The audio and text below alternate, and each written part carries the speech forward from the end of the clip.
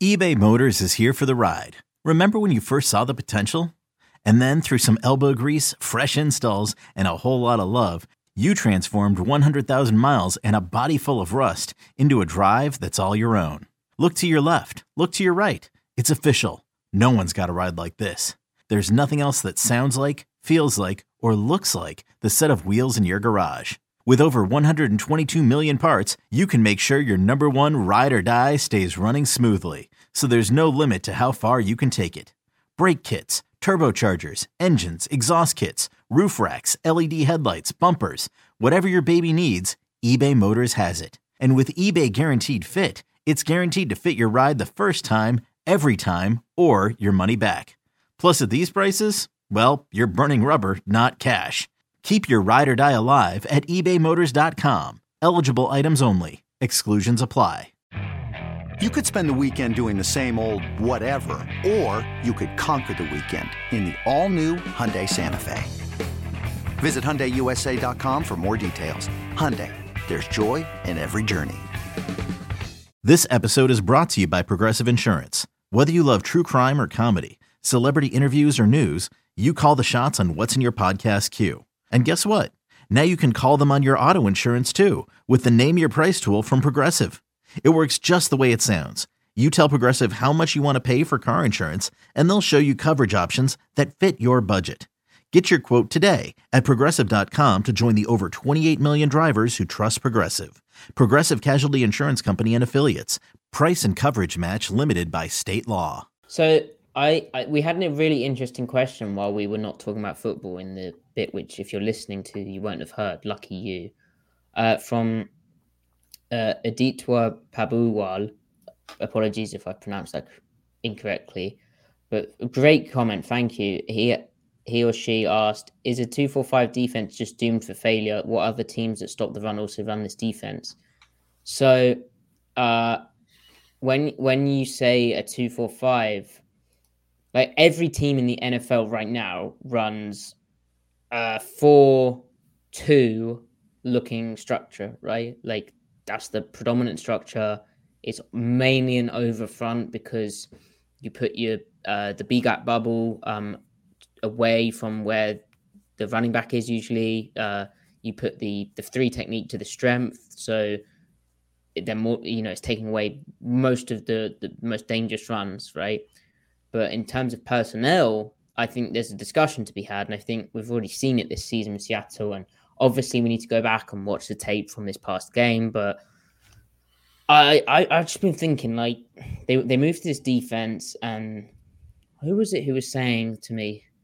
Someone was saying that Pete was always thinking like 5-10 years ahead, like, and in terms of the move to this defense, though, this is almost like it's in terms of the cycle of the NFL, like it's almost a bit, it's sort of wrong because suddenly teams are running the ball a bit more. There's, more of a growing gap run scheme to run on these kind of fronts and these too high looks.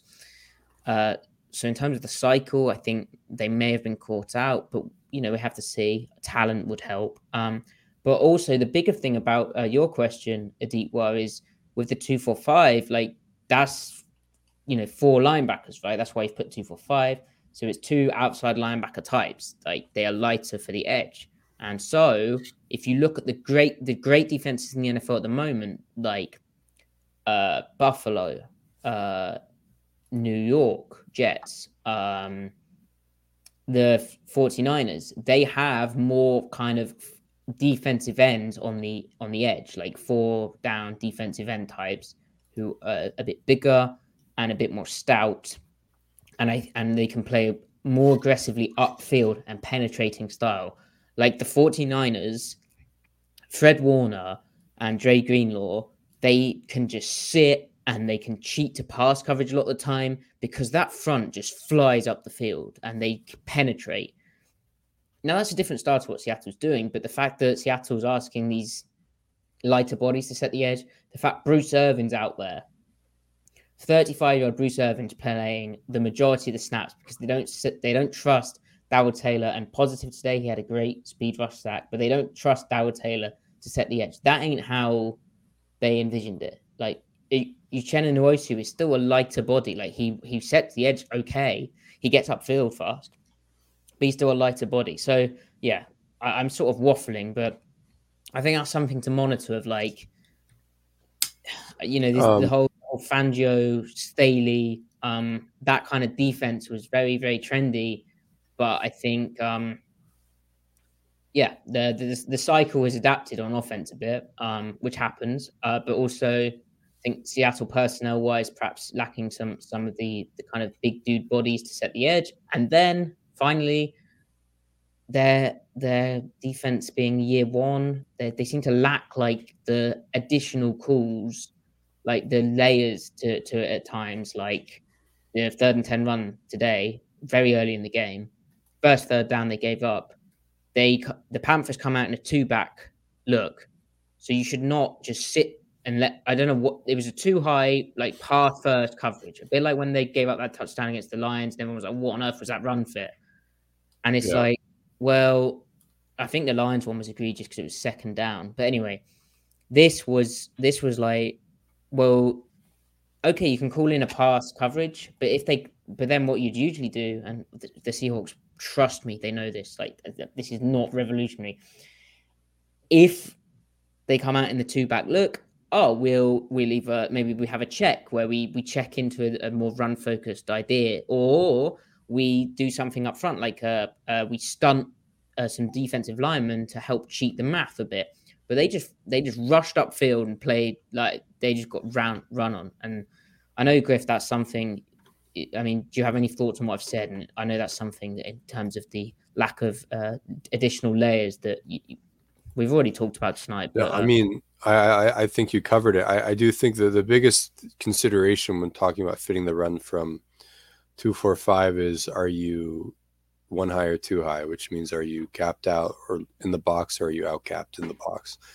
I mean, they've had a lot of good moments in that look from one high this year. I mean, just last week against the Rams, they defended the run really well from that, and all the damage was done on the perimeter with receiver runs and corners getting blocked, but it had nothing to do with what went on inside the tackle box, really. So, yeah, I mean, a lot of it is philosophical. Like this whole thing they talked about in the offseason was getting more aggressive. It's an aggressive front, but not if you're getting run on it. It looks soft, so you're kind of toying with the semantics of the words soft and aggressive there also. But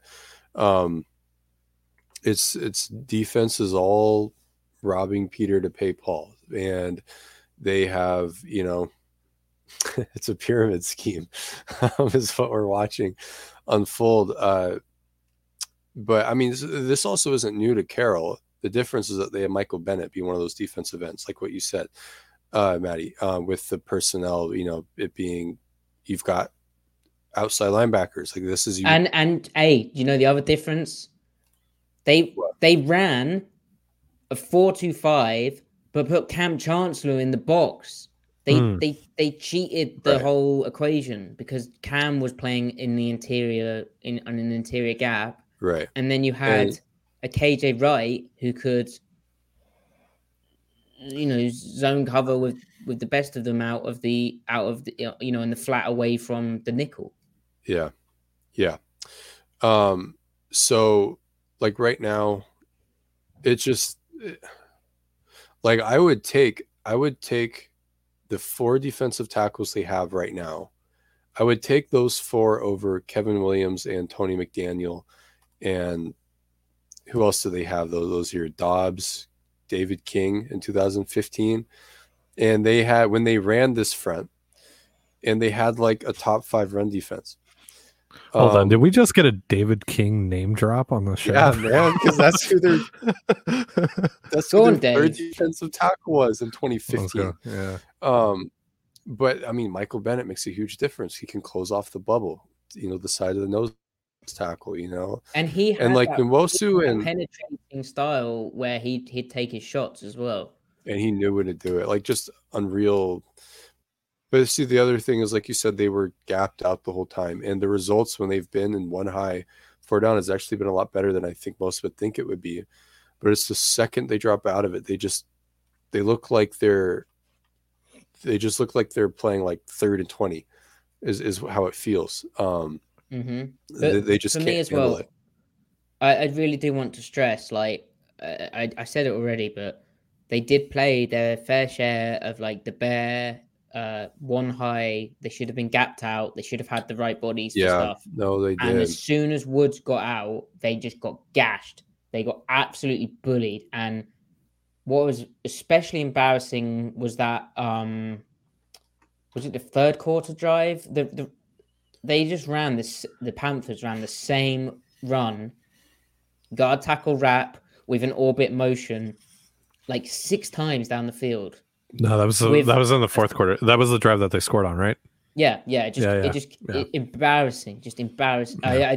And again, okay, the players need to execute against that better. Okay, just because Al Woods and Shelby Harris is out, that doesn't mean it all just goes to absolute crap. You have to, like, I just don't understand how you don't have an answer. Like, they skip, like, play calling wise, that's embarrassing. Like, that is straight up, and Clint Hurt will be upset about that. Like, you would be. Like, it's like you don't have an answer for it. What's so funny is by the end of last year, they had a very clear formula of calls and situational calls and tools and Another day is here and you're ready for it. What to wear? Check. Breakfast, lunch, and dinner? Check. Planning for what's next and how to save for it? That's where Bank of America can help. For your financial to-dos, Bank of America has experts ready to help get you closer to your goals. Get started at one of our local financial centers or 24/7 in our mobile banking app. Find a location near you at bankofamerica.com/talktous. What would you like the power to do?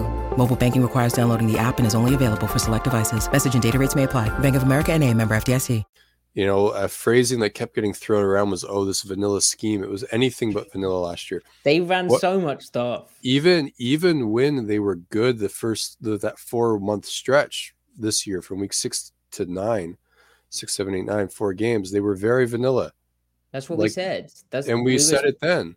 We were like, is there going to be? And I know I even tried to. I even tried to find like, I feel like it's coming together a bit. I feel like they're knitting it together. We did try to force it, and it's not quite not. So like, how would Ken have dealt with that? Well, he'd have fire zoned more. He'd have moved the front more.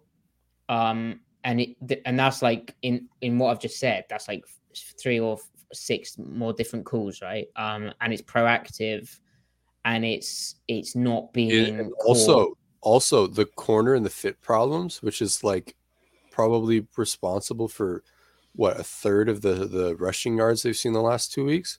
He would be inverting the coverage so that Tariq Woolen would be deep, and then you have the safety down be that guy that who has to be the edge of the defense on those duo runs. He would have, whether it works or not, he would have a schematic answer for everything. Yeah. And today, you know what else we saw today? We saw before Taylor's sack especially, but we saw a pass rush struggling against play action and against deeper dropbacks. And lo and behold, what happened? It's thrown to the flat.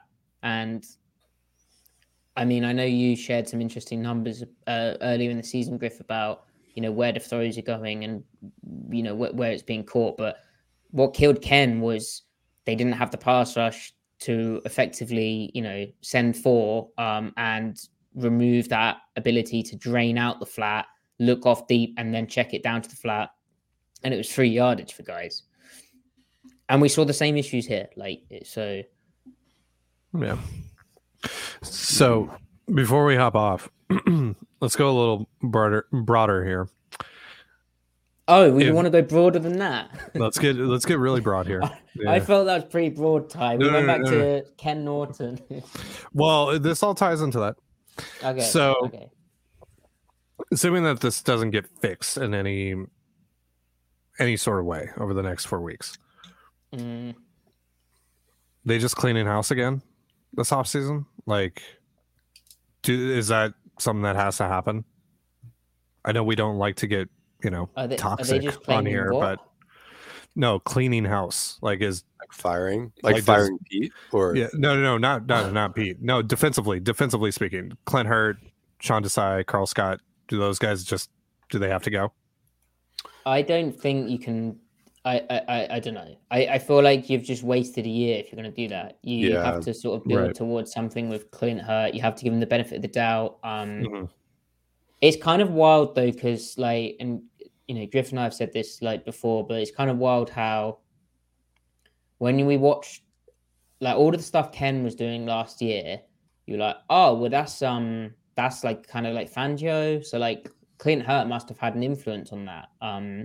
This maybe a lot of this is Hurt driven, right? But like all the kind of finer tweaks and tools and like layers and additions to the Carroll version of Barefront from like USC and even before that, all of that, which we saw last year, we have not seen this year. Now, maybe part of that's having a young defense, but like they're not young up front, and Jordan Brooks is a vet now, and Cody Barton's also a vet. Like, it's not that deep. Like, I don't understand why there isn't more. And so then it makes you wonder, well, was that Pete knowing how to, and this is another question, was that Pete Carroll knowing how to fix his and how to layer up his language and his system, which was, from what we understand, from what we know, that was the same dialect, the same vocabulary that he'd used forever. Like